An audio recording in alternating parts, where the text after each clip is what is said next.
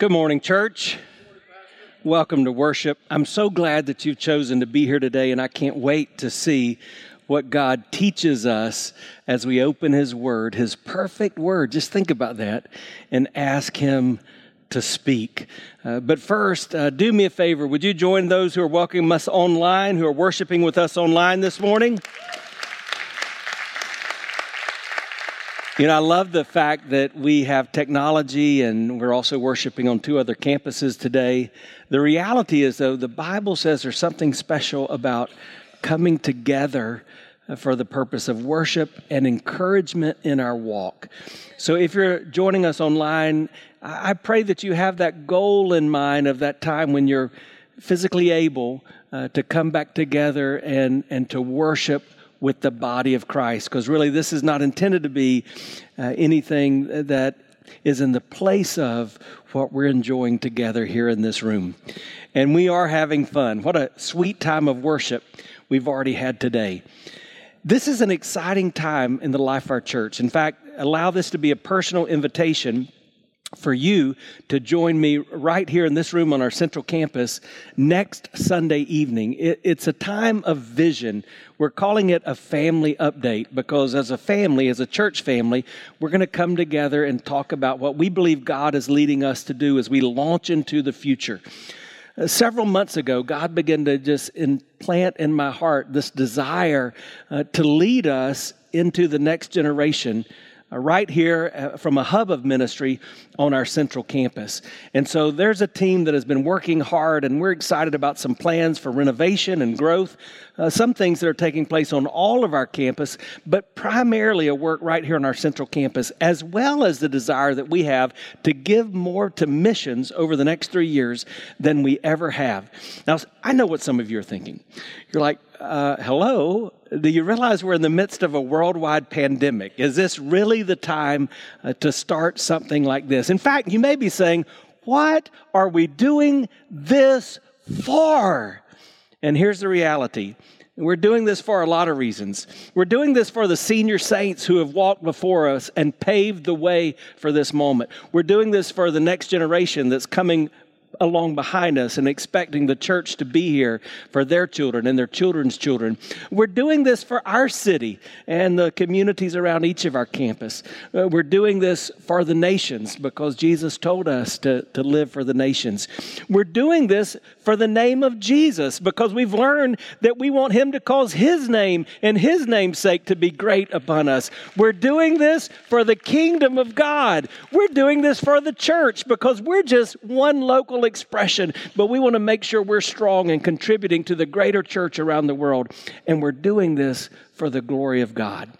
So I hope that you'll get in on what God is doing and that you'll join us on what He is doing this for.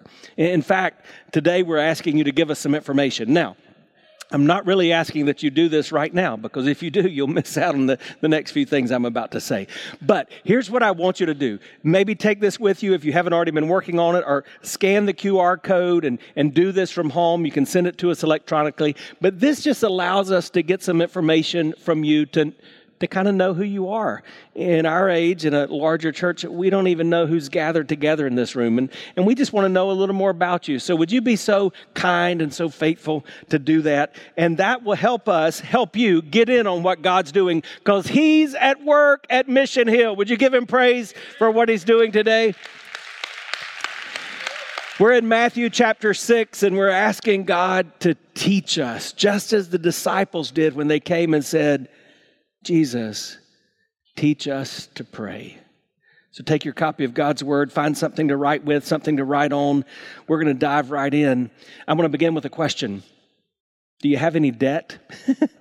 Now, how's that for making you feel bad right out of the gate? Don't feel bad, though, because you're not alone. We are a nation of debtors.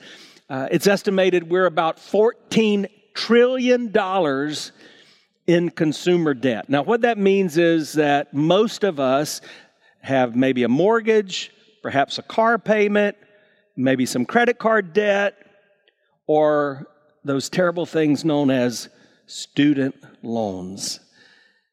And this group to my right let out a big And so as a result, right here in our country, most people live paycheck to paycheck. And psychologists tell us that debt is literally killing us. Debt creates anxiety that brings about depression, fear, shame, guilt, and embarrassment. But I've got some good news. We're not going to talk about that kind of debt today. We are going to talk about a debt that is far worse. And it's a debt that all of us have. It's a debt that's created or caused by sin in our life. It creates our greatest need. It's a debt that reminds me of a song I learned as a high school student in FCA. The chorus of that song says, "He paid a debt he did not owe. I owed a debt I could not pay. I needed someone to wash my sins away. And now I sing a brand new song, Amazing Grace. Christ Jesus paid a debt that I could never pay." What was that debt? It was my sin. And what did he do when he paid that debt? He gave me forgiveness. So while in the negative, I might say I'm going to talk about something that we all have. It's called debt. But I'm primarily going to talk about something we can all receive. It's called forgiveness. And so before I say anything else, I want you to understand, no matter who you are, listen to this, no matter what you've done, God's forgiveness is available to you. And when you truly understand that, it will change everything in your life. And we see how important that is, even in this model prayer that we've been learning. Because when Jesus taught us to pray, forgive us our debts as we forgive our debtors, he was teaching us about our daily need for the gospel of grace. And one of the reasons we gather together regularly in worship is to be reminded that this gospel, something a lot of you understand, the good news of Christ, his death, his burial, his resurrection, it's more than just that which gives us a ticket to heaven. It's something that we need daily. I must daily pray that the gospel of Jesus Christ would wash over me. And this daily prayer of forgiveness is one way I do that. So before I dig into that, I want to pray with you. So here's what I'm going to invite you to do. Would you stand together with me once more? And if you'd be so willing, maybe just hold up your hands, maybe palms stretched out like this. And here's what we're going to ask, that God would give us those things we don't have that we need. That he would teach us those things we don't know that we need. And he would make us to be the men and women and boys and girls that we need to be in order to live for his glory. So, Father in heaven, that's our prayer. We need you. We don't need more church or more religion. We certainly don't need more ritual. So in this moment, just give us ears that would rightly hear from you. Give us eyes that would correctly see what you want us to see. And give us a heart and mind that is open, that's receptive, that's not hardened or stubborn or stiff. And God, let that begin in me. I think about my life, Lord, and I recognize, I know far more than anyone here that I am a trophy of your grace. I would not be here even today were it not for your new morning mercy. But Lord, in this moment, I pray that you would continue to work within me, giving me the words to say and the thoughts to think for your glory. And Lord, I pray that today that change I experienced as a young child would be experienced by someone who hears these words. That there would be salvation, that there would be spiritual rejuvenation, that there will be relational reconciliation that takes place because we've met here. And so, Lord, teach us to pray, even as you taught your disciples when you prayed, "Our Father, who art in heaven, hallowed be thy name. Thy kingdom come, thy will be done on earth as it is in heaven. Give us this day our daily bread, and forgive us our trespasses, as we forgive those who trespass against us. Lead us not into temptation, but deliver us from evil. For thine is the kingdom and the power and the glory forever. Amen. Amen. Would you be seated? Jesus is preaching what we call the Sermon on the Mount. And in this message, he comes to a place where he answers the questions of the disciples. And so in Matthew 6, he says, in this manner, or like this, pray, our Father in heaven, hallowed be your name, your kingdom come, your will be done on earth as it is in heaven. Give us this day our daily bread, and forgive us our debts, as we forgive our debtors. And do not lead us into temptation, but deliver us from the evil one. For yours is the kingdom and the power and the glory forever. Amen.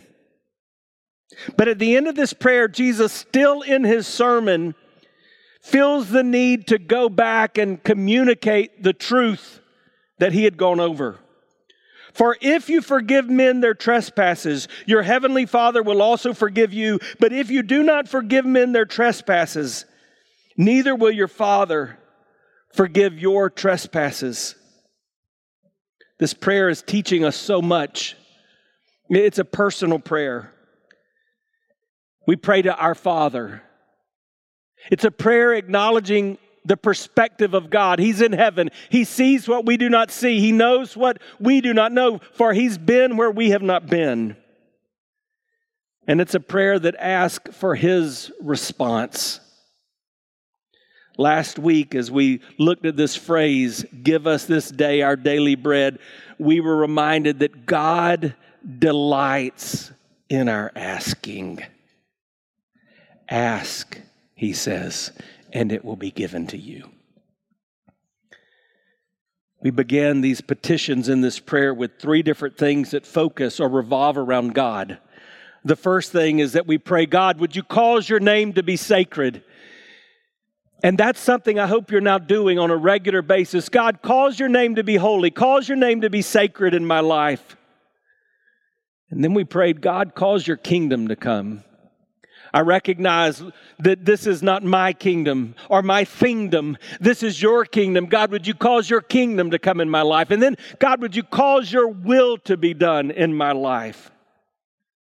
Very quickly, we see in this model prayer of Jesus, if I pray according to the model prayer of Jesus, I quickly recognize it's not about me, it's all about him.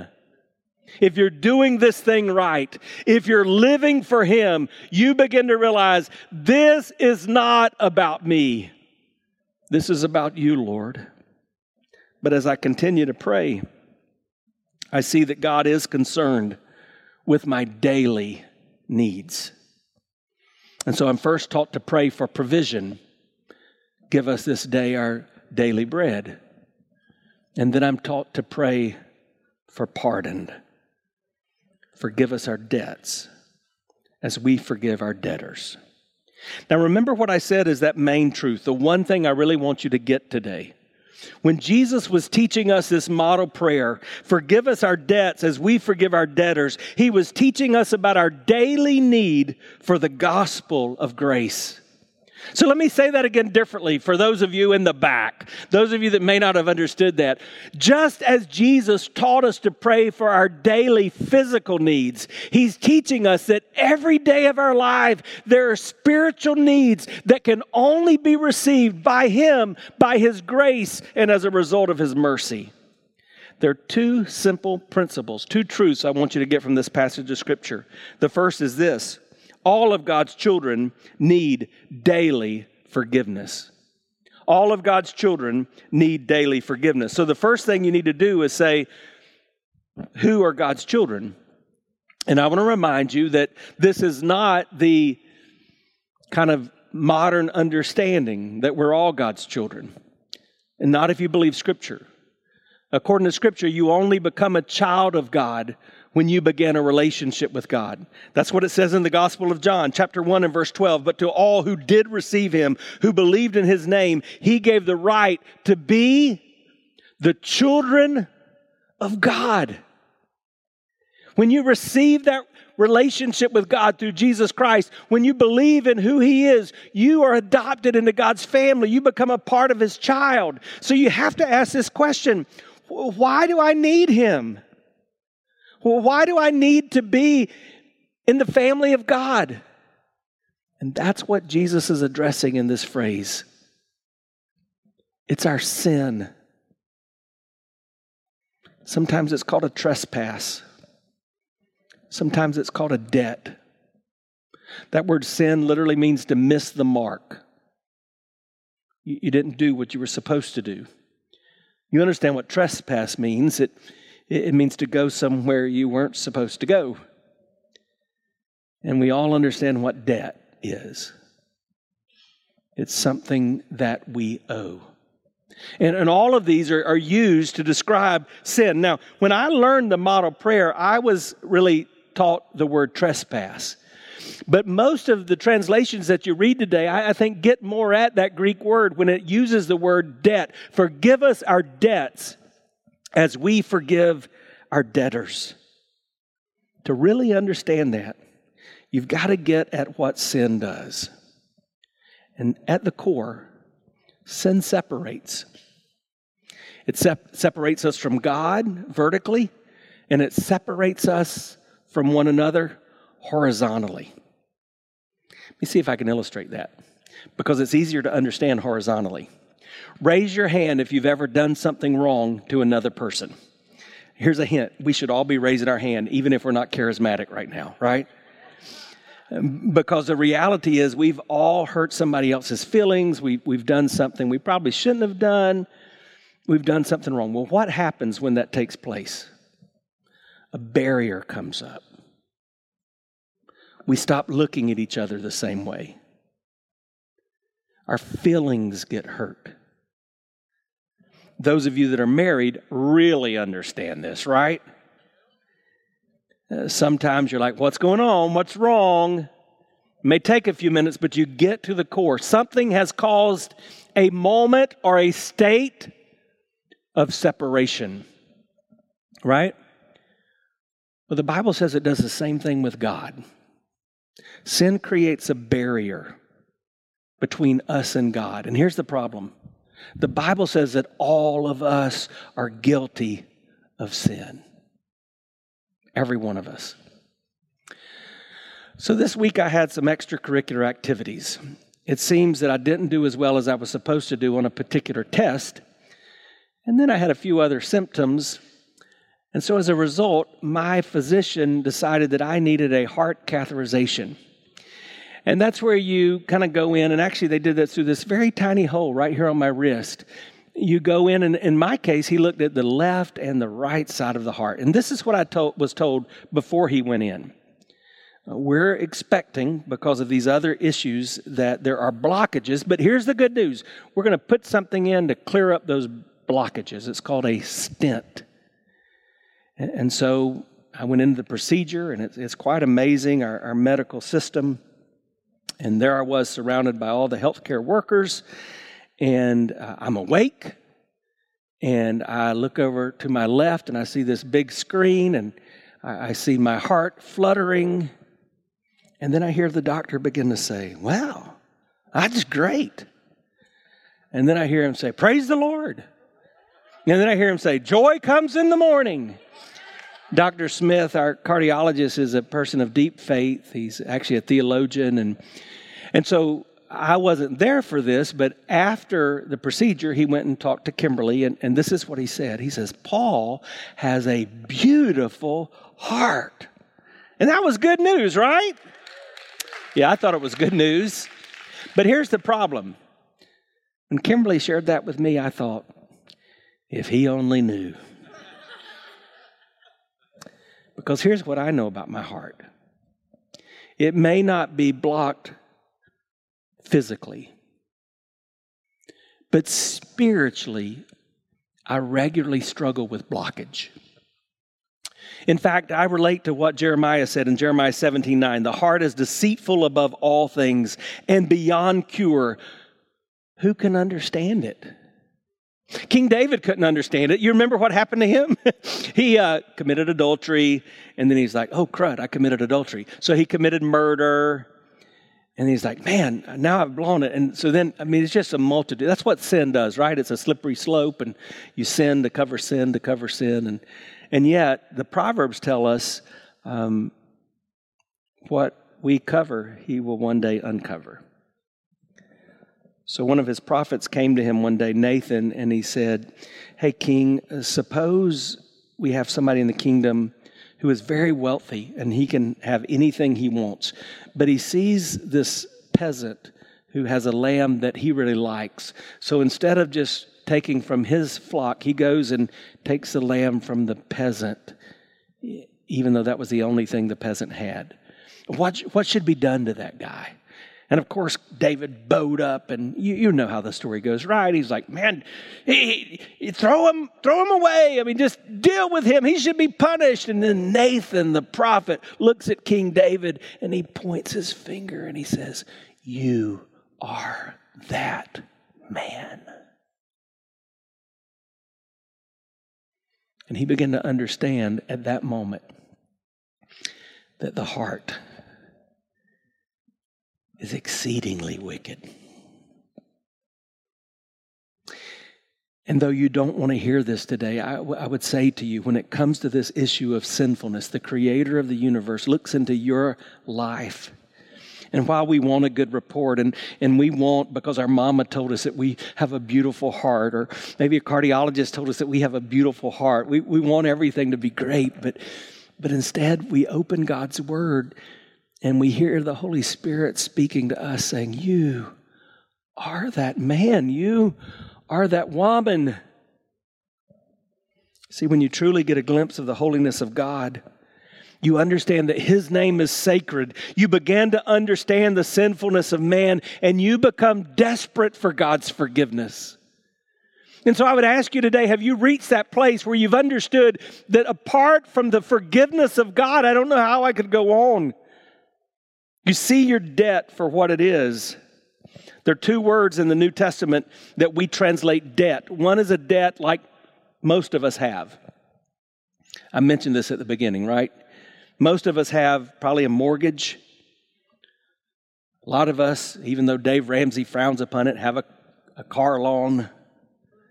Some of us have credit card debt. And the assumption of all that debt is that it can be repaid. A bank is not going to give you a mortgage loan if they don't look at your debt to income ratio and think that you can pay it. But there's a second word for debt that's used in the New Testament besides that kind of debt. It's a word that describes something that could never be repaid. A debt that sinks you. Now, financially, when we experience that, what do? Sometimes you have no choice, but you file bankruptcy because you've said this debt could never be logically repaid. That's the word for debt that Jesus uses in this prayer.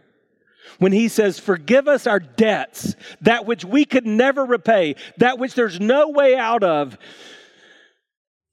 and as we forgive our debtors. Sin creates that kind of debt in our life, no matter how hard we try, no matter how religious we become, no matter how many times we go to church. We're sunk.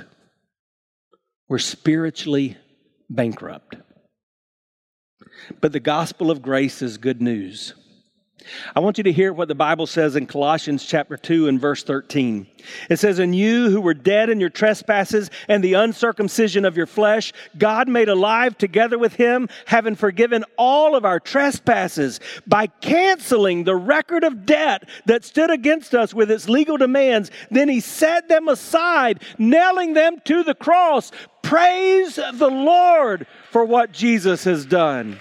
I owed a debt I could not pay. He paid a debt He did not owe. And among the last words of Jesus, we translate it, it is finished. But He said in the Aramaic, tetelestai, which means paid in full. Jesus paid it all. All to him I owe. Sin left a crimson stain, but he washed it white as snow. And how do I get that forgiveness? How do I get that forgiveness? Forgiveness that everyone needs. All I have to do is ask. He delights in our asking. In Romans 10 and verse 9, it says, because if you confess with your mouth that Jesus is Lord and believe in your heart that God raised him from the dead, you will be saved. For with the heart one believes and is justified, and with the mouth one confesses and is saved. There's that moment in our life where we agree with God. It's called confession. God, I'm a sinner. I'm separated from you and I don't like it. I need forgiveness. And we begin to understand that that's why Jesus died on the cross. He was nailing our sin to the cross. He was canceling our debt on the cross. And he was giving us forgiveness on the cross. And then the Bible says in 1 John, if we confess our sin, he's faithful, even though he's just, forgiving us of our sin and cleansing us from all unrighteousness. Understand this clearly. It's not because we earn or deserve it. It's not because we're worth it. It's not because we've worked our way and now we're forgiven. No, it's a gift from God. It's all about Jesus. I love how Paul describes this in Ephesians. In Ephesians chapter 1 and verse 7, it says, in him. Who is him? We need a reminder, class. If I ask a question, it's generally going to be an easy question. And if you don't know the answer, you've got a good chance if you just say, Jesus. So who is him? So in him, it says in Ephesians 1, we have redemption. That's the payment through his blood, the forgiveness of our trespasses according to the riches of grace. So what did Jesus do on the cross? He made a payment, canceling our debt, all because of his grace, not because we deserved it. He clarifies that in the next chapter. In Ephesians 2 and verse 8, it says, for by grace you've been saved through faith. This is not of your own doing. It's the gift of God, not a result of works, so that no one may boast. Hallelujah. Praise the Lord for the gospel of grace. Now, King David finally understood this. And so if you're reading in the Psalms, you'll come to Psalm 32. And it's a psalm all about confession and forgiveness. You'll come to Psalm 51. And it's a psalm all about confession and forgiveness. And you have that great verse like Psalm 51:10. Create in me a clean heart, O God. Renew a right spirit within me. That should be something we pray every morning when we wake up. Oh God, create in me a clean heart. Renew that right spirit within me. But then you come to Psalm 103. And David, later in life, is just reflecting on all the goodness that comes from God. Listen to what it says. Bless the Lord, O my soul, and all that is within me. Bless his holy name. Bless the Lord, O my soul, and forget not his benefits. What? There are benefits to having a relationship with God besides just going to heaven? Yes. You understand what a benefit is? If you've ever had a job, you do, because you find out what you're going to get paid, and then you find out, well, now, what are the benefits? So he says, I've got this relationship with God, and my soul is happy, and I'm praising him because I'm just reflecting on the benefits. In Psalms 103, he goes through the benefits, but the first benefit that he lists is that he forgives my iniquity. He understood the greatest thing about having a relationship with God is forgiveness. If you read that whole chapter, you see at least three things about forgiveness. First of all, you see that when God forgives us, he removes our sin. Now, I know that because it says he separates our sin from us as far as the east is from the west. Now remember, our sin is separating us from God, and it separates us from others. So he separates it from us as far as the east is from the west. How far is that? Oh, no. You don't know, because you can measure a distance between the northern and the southern poles, but you can't measure a distance between the east and the west. The Holy Spirit of God is telling us he removes our sin. We don't really understand that. And so we certainly don't understand the second thing that David says. It says he remembers them no more. Now that's not the same thing as forgetting. God can't forget. Why? He's God, and what do we know about the character of God? So what's one of the things we know about God? He is all-knowing. And if he's forgotten something, we're saying there's something he doesn't know. So he doesn't forget. He chooses not to remember. Right? And we struggle with this. Here's what we think. When we go to God and ask forgiveness, we think that, okay, he says, hold on a second, Paul. And he goes over here and he pulls out the file cabinet drawer. And he begins to thumb through oh, Paul, you've already asked forgiveness for this. Back in 2000, yeah, it looks like you asked 7 times. Oh, and whoa, Paul, in 2009, you asked forgiveness for this same thing 342 times. Well, Paul, you keep asking forgiveness for, that's what we think God does. And yet that's not biblical. It says he chooses not to remember. He remembers them no more. But there's a third thing. It says he releases us. This is where it gets into our indebtedness. What happens when you pay off a mortgage? You get the deed to your home, right? You're released. And yet the Bible says when Jesus died on the cross for your sins, when he paid the price, when he put that accounting word tetelestai, it is finished, over you, he's saying you're released from this debt of sin. Now, that's worth the price of admission for some of you, because some of you are caught up in what I would call presumptuous sins or habitual sins, that it's the same thing over and over again. And you've bought into this lie that you think there's no way out. And we generally do that for 2 reasons. One, we do it because we play the blame game, just like our great-grandma Eve did. You know, Adam made me do this, or the devil made me do this. And then Adam did the same thing, right? Yeah, so that's why we've been doing it. So, or you're just full of self-pity. You know, considering the circumstances, I just can't do any better.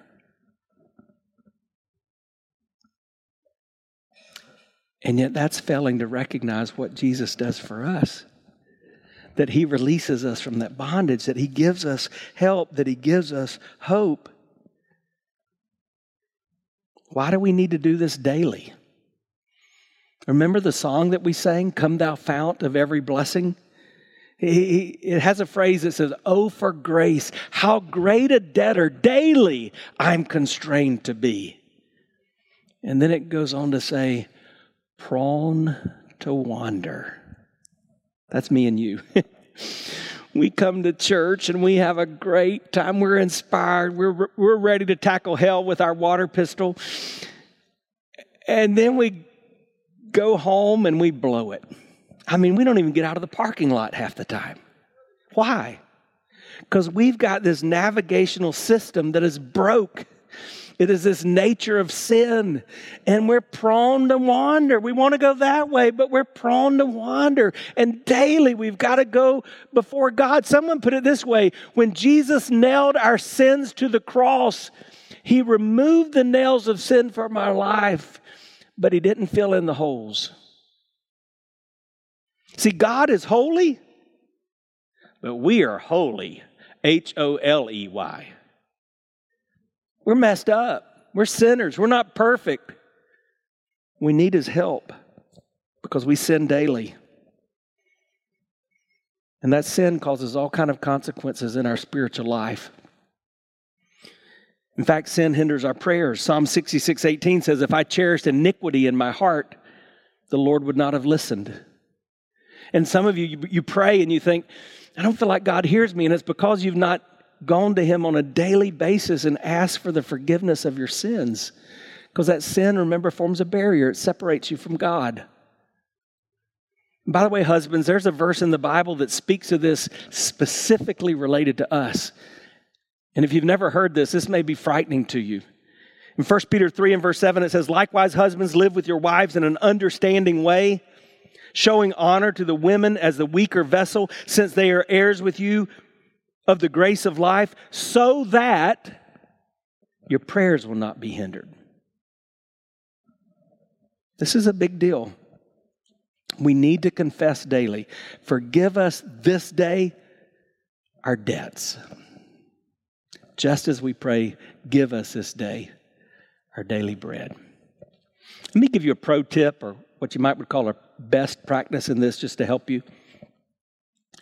I like to pray through my body in this area of confession.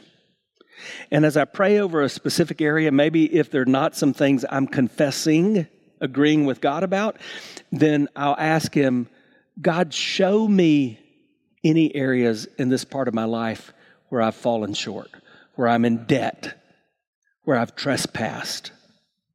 So I start with the head, because the Bible says take every thought captive, right? So God, are there sinful thoughts? What could those be? Well, it could be lustful thoughts. It could be, get ready for this, anxious thoughts. I'm worrying. That's a sinful thought. It could be thoughts of bitterness towards someone else. Then I go to the eyes. Have I looked at anything that's not pleasing to God? The ears, have I heard anything not pleasing? Here's a big one, the mouth.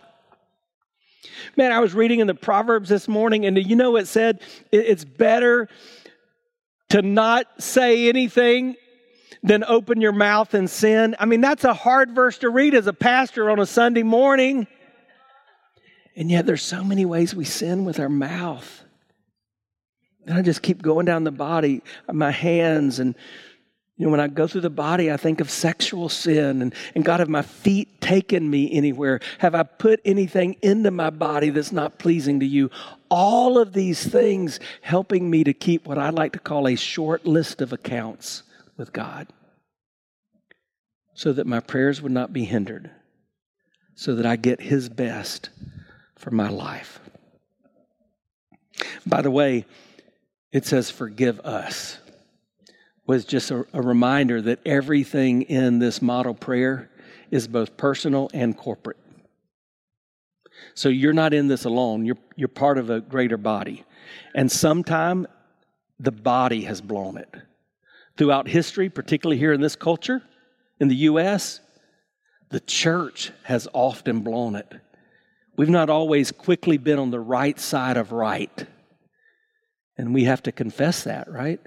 Maybe you've been a part of a church split or just something nasty in church life. And, maybe you've never confessed, God, I hate that I was a part of that. I need your forgiveness. All right. All of God's children need daily forgiveness, but there's more to this prayer. All of God's children must be daily forgivers. Forgive us our debts as we forgive our debtors. And that's what Jesus comes back to at the end of this prayer. It's almost like Jesus teaches to pray. Okay, our Father who art in heaven, hallowed be thy name. He goes through the whole prayer, and then he says, time out. I don't think you guys got that. So in verse 14, he says, for if you forgive others their trespasses, your heavenly Father will also forgive you. But if you do not forgive others their trespasses, neither will your Father forgive your trespasses. This is a big deal, right? And so all throughout the New Testament, you see this idea of conditional forgiveness. We are forgiven as we forgive. Ephesians 4:32, be kind to one another, tenderhearted, forgiving one another as God in Christ forgave you. What's it saying? Do we earn forgiveness by forgiving others? No. It doesn't say forgive us our debts because we forgive our debtors. It says, forgive us our debts as we forgive. It's implying that if we've truly received and understood God's forgiveness, it's going to be evident in the way that we forgive others. And I see this over and over and again as a pastor. Usually it sounds like this. Someone will say, well, Pastor, I can't forgive them. They've not earned it. I don't think they mean it. They don't deserve it. And what that tells me is that person truly doesn't understand their forgiveness of God. Because that person is assuming the only way they get God's forgiveness is if they earn it, if they deserve it, if they really mean it. But that's not the way God works. And yet that cripples us. I can think back of a setting in my life where I felt like I needed to ask forgiveness. And I really prayed through it, and I went and I humbly asked forgiveness. And the person looked at me and said, sorry, I don't think you really mean it. And it crushed me because I felt like I was bound to something I was trying to be unchained from. This is so important. Jesus speaks to this in Matthew 18. Do you remember this? Peter comes to him and he says, Jesus, how many times do we need to forgive exactly? 7? That's a good number, a holy number. 7 times, Jesus? And don't think he was being spiritual. I don't think he was. I think this was Peter in the flesh. Because he's thinking, okay, 7 times I'll do it, but on that 8th time, I'm going to beat he's ready to fight. And Jesus says, no. And Peter, no, think about 70 and a multitude of 7. And in other words, you can't count this high, Peter. Just like I've had to forgive you and forgive you and forgive you. And by the way, I'm going to have to forgive you about something you're going to do that you don't even know yet, and it's a biggie. That's how I want you to forgive. And just in case Peter didn't understand it, he said, let me see if I can illustrate it. This guy is in the kingdom, and he owes the king like millions of dollars. And yet he's a regular guy. And so he's in prison because that's what you did. You were thrown into debtor's prison. And eventually, if you could not pay, you were sold off into slavery. And he said, so the king looked at him and he said, yeah, he can't pay millions of dollars. And so he was going to sell him. He was going to sell his wife. He was going to sell his children. And the guy hears about this. And so he goes begging to the king and says, oh, please don't do this. I can't imagine living without my wife. I can't imagine living without my children. Oh, please give me another chance. And the king shows mercy. He shows grace. He cancels the debt. He forgives it. And yet Jesus says, imagine that same guy now goes home and he finds out one of his friends owes him a few dollars, but he can't pay it. But because of that debt, this guy walks to the debtor's prison with his friend and reports him and asks that he be thrown in. Jesus said, what would happen? Well, all of the guy's friends, the guy that was forgiven, they would be outraged. And they would go tell the king. And you know what the king would do? He would go grab him by his sorry neck and he would drag him back into prison and he would put him under the prison because he would say, the way you've been forgiven is not the way you're acting. I showed you mercy and now you've not reciprocated. Now, why would Jesus tell us that story? He wants us to understand that if we could be forgiven for this sin in our life that separates us from the Creator of the universe, then there's nothing that could touch us. No harm could be done to us that we're not able to forgive by God's grace. I want you to think about something because some of you are struggling right now because you've been really hurt. You were abused, perhaps, and there's a whole list of things that could have been done to you, and I'm so sorry. And you're thinking, why? Why do I have to forgive? Here's the answer. According to Scripture, no one could ever sin against you as much as you've sinned against Jesus.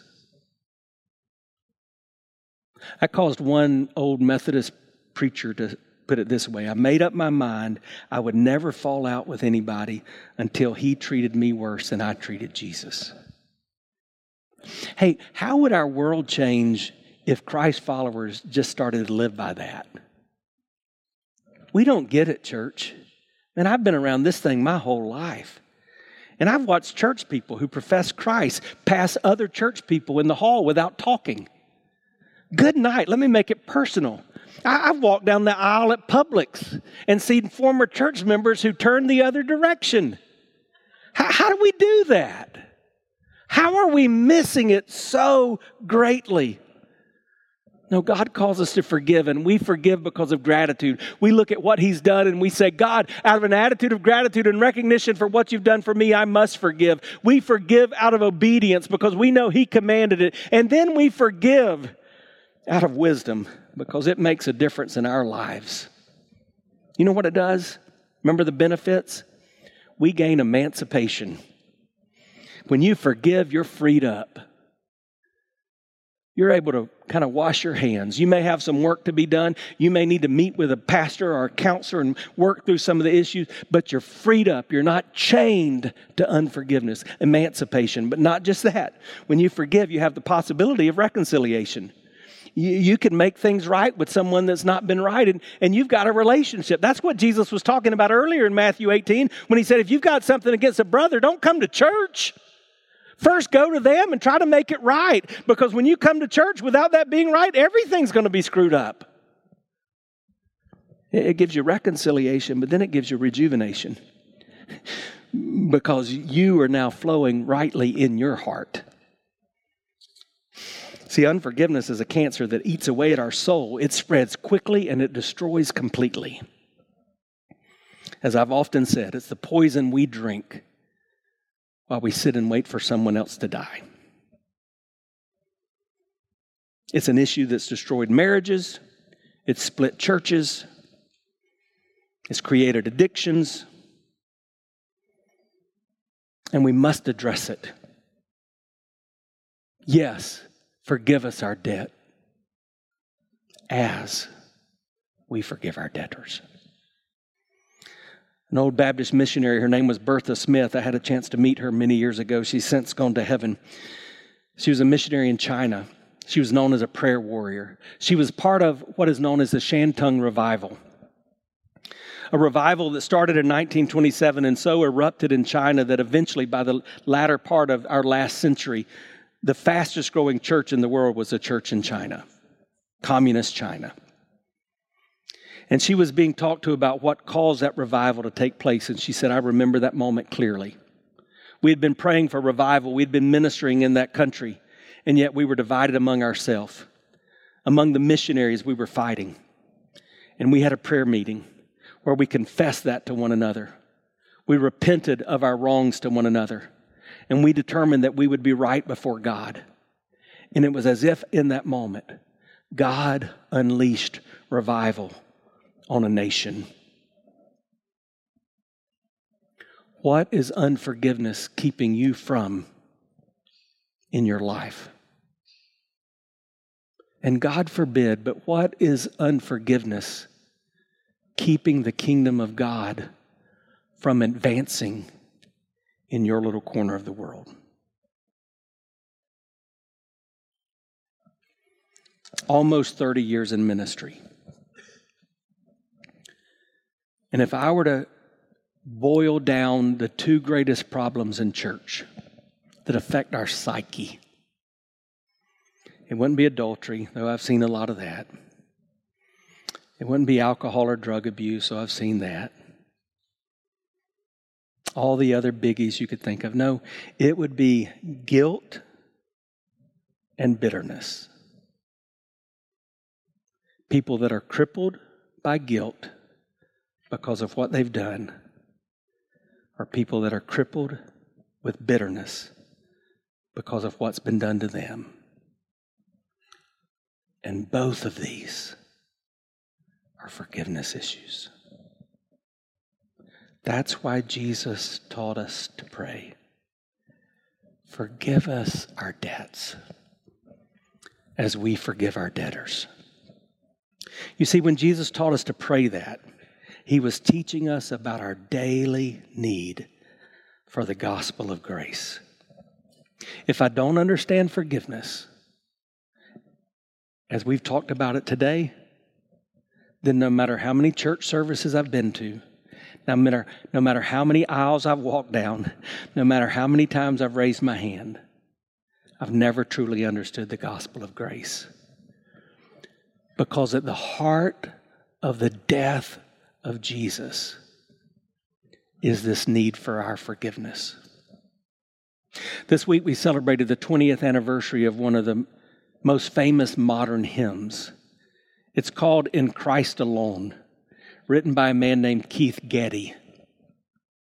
It begins with that phrase, in Christ alone, my hope is found.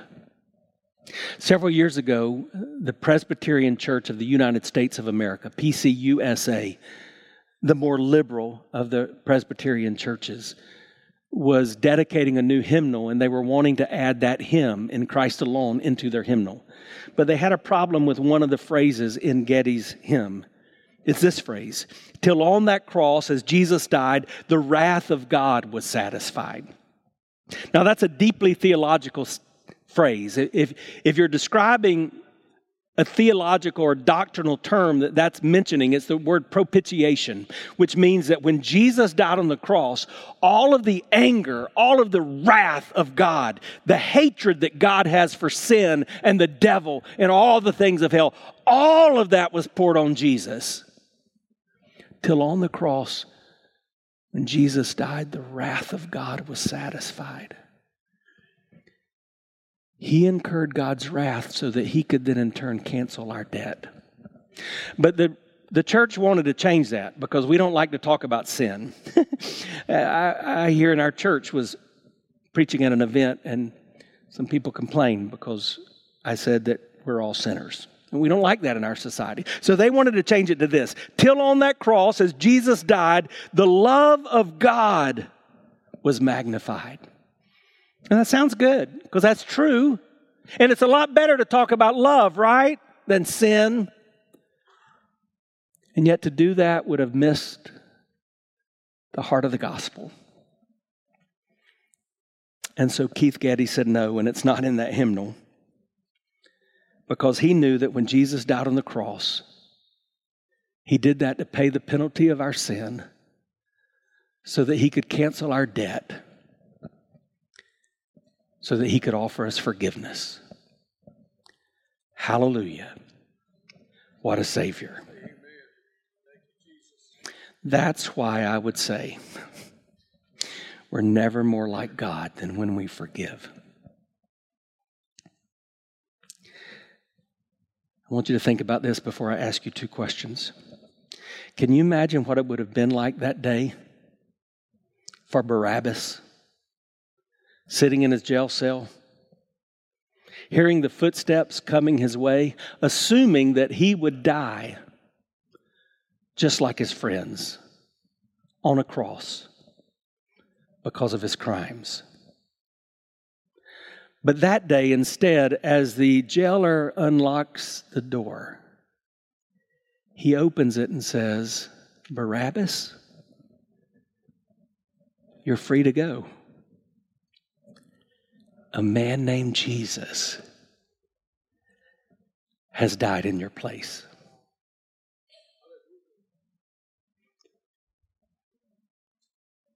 That's the same message God has for you.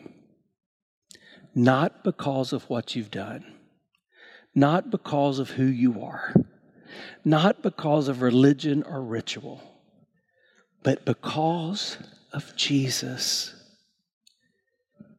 You've been forgiven. So go be a forgiver. So 2 questions for all of us. First question is this: who do you need to forgive? Because in a crowd this size, I'm confident some of us need to do some forgiving. What have you been holding on to? It's like your little pet project. You've just not let it go. Bless God, I'm not going to forgive them. It'll be a cold day and before I forgive. Now, who do you need to forgive as you've been forgiven? And some of you, I don't know if this is the case or not, some of you may need to get out of your seat and go to someone to do this. Some of you may need to leave as soon as we dismiss and go get on your phone or go to someone's house. Because you're not only hindering your relationship with God, you may be hindering the advancement of the gospel because of unforgiveness. Who do you need to forgive? Number 2, what do you need to be forgiven of?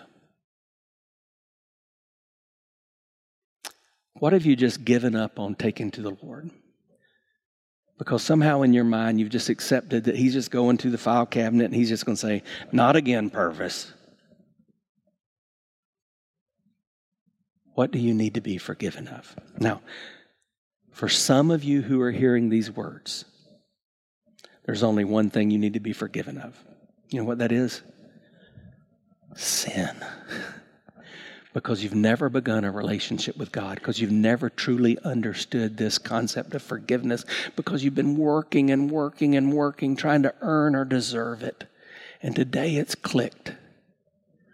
And you just need to be forgiven of your sin because you need to be saved. Let's ask God to save you right now. Let's pray together. In the name of Jesus. You know, today if I was a hearer, if I were not the preacher, I think I would be prone to act. We always want to say, okay, God, how do I respond? I would be prone to act to this teaching from God's Word by physically responding. And because I know that I'm a follower of Christ, I think I would be drawn to my knees in humility. So I just want to invite you. Some of you may even just take that posture of prayer there at your seat and just begin to seek the face of God in this area of, is there anybody I need to forgive, or is there any forgiveness I need to request? And in fact, for me, probably what I would have done, just to be honest, I probably would come down to the front, because that's the way I was raised. I would, even though we don't have steps and an altar here, I would make the front kind of my altar, and I would just kneel and I would hold my hands out as we did at the outset and say, God, oh God, help me get this right. There have been other times in my life where I needed to talk to someone. So even now, pastors are standing at the front of this room, and we don't confess our sin to a pastor or another person because they grant forgiveness. No, we do that because the Bible says it's freeing. The book of James says when we confess our sins to one another, it frees us up. It shines the light on it. And so these are confidential men of God, and we can even connect you with a confidential woman of God if there's a lady that would rather talk to a lady, and maybe you just need to come even as I'm talking or as we begin to sing and just say, I just need to get this out for the glory of God, and I just need His forgiveness. But if you need to begin that relationship with God through Jesus, I want to ask you right now just to ask Him. He's already forgiven you. Remember, He's already done it once for all, but you've got to ask it. So maybe you'd pray this prayer. Jesus, I know I need you. I'm a sinner. I need to be forgiven. I need to be saved. I now understand. That's the whole reason you died. You dealt with my sin death. My sin debt. You've canceled that. Thank you, Jesus. I believe in you. And I receive that forgiveness. So here I am. I'm turning away from my life of sin. And I'm turning to you right here, right now. Save me, Jesus. Thank you for your forgiveness. Thank you, Jesus. Our heads are bowed. I'm going to close this time of prayer in just a moment. But, you know, when we begin that relationship with God, the first thing we need to do is tell somebody, just like our sin is loosed when we confess that, When we confess Jesus as Lord, man, shining a light on that gives us freedom. It's not some secret we keep. So the first step I'm going to ask you to do, if you just prayed that prayer with me, or you prayed a prayer like that in your words, wherever you're seated right now, just boldly, right now, just lift up your hand and say, yeah, Paul, I prayed that prayer. That's awesome. Anybody else that would say that? If you did that, welcome to God's family. It's the most important thing that you could ever do. And so again, our pastors are here, and they would love to talk to you if you just prayed that prayer, if you began that relationship with Him. I just want to invite you to use this as a time just to come before the Lord and just rest and let your soul be refreshed in who He is and what He's done. So Father, that's our prayer in the name of Jesus. We've met with you here. Thank you for what you've done for us. We love you, Lord, as we come before you now, even in the name of Jesus.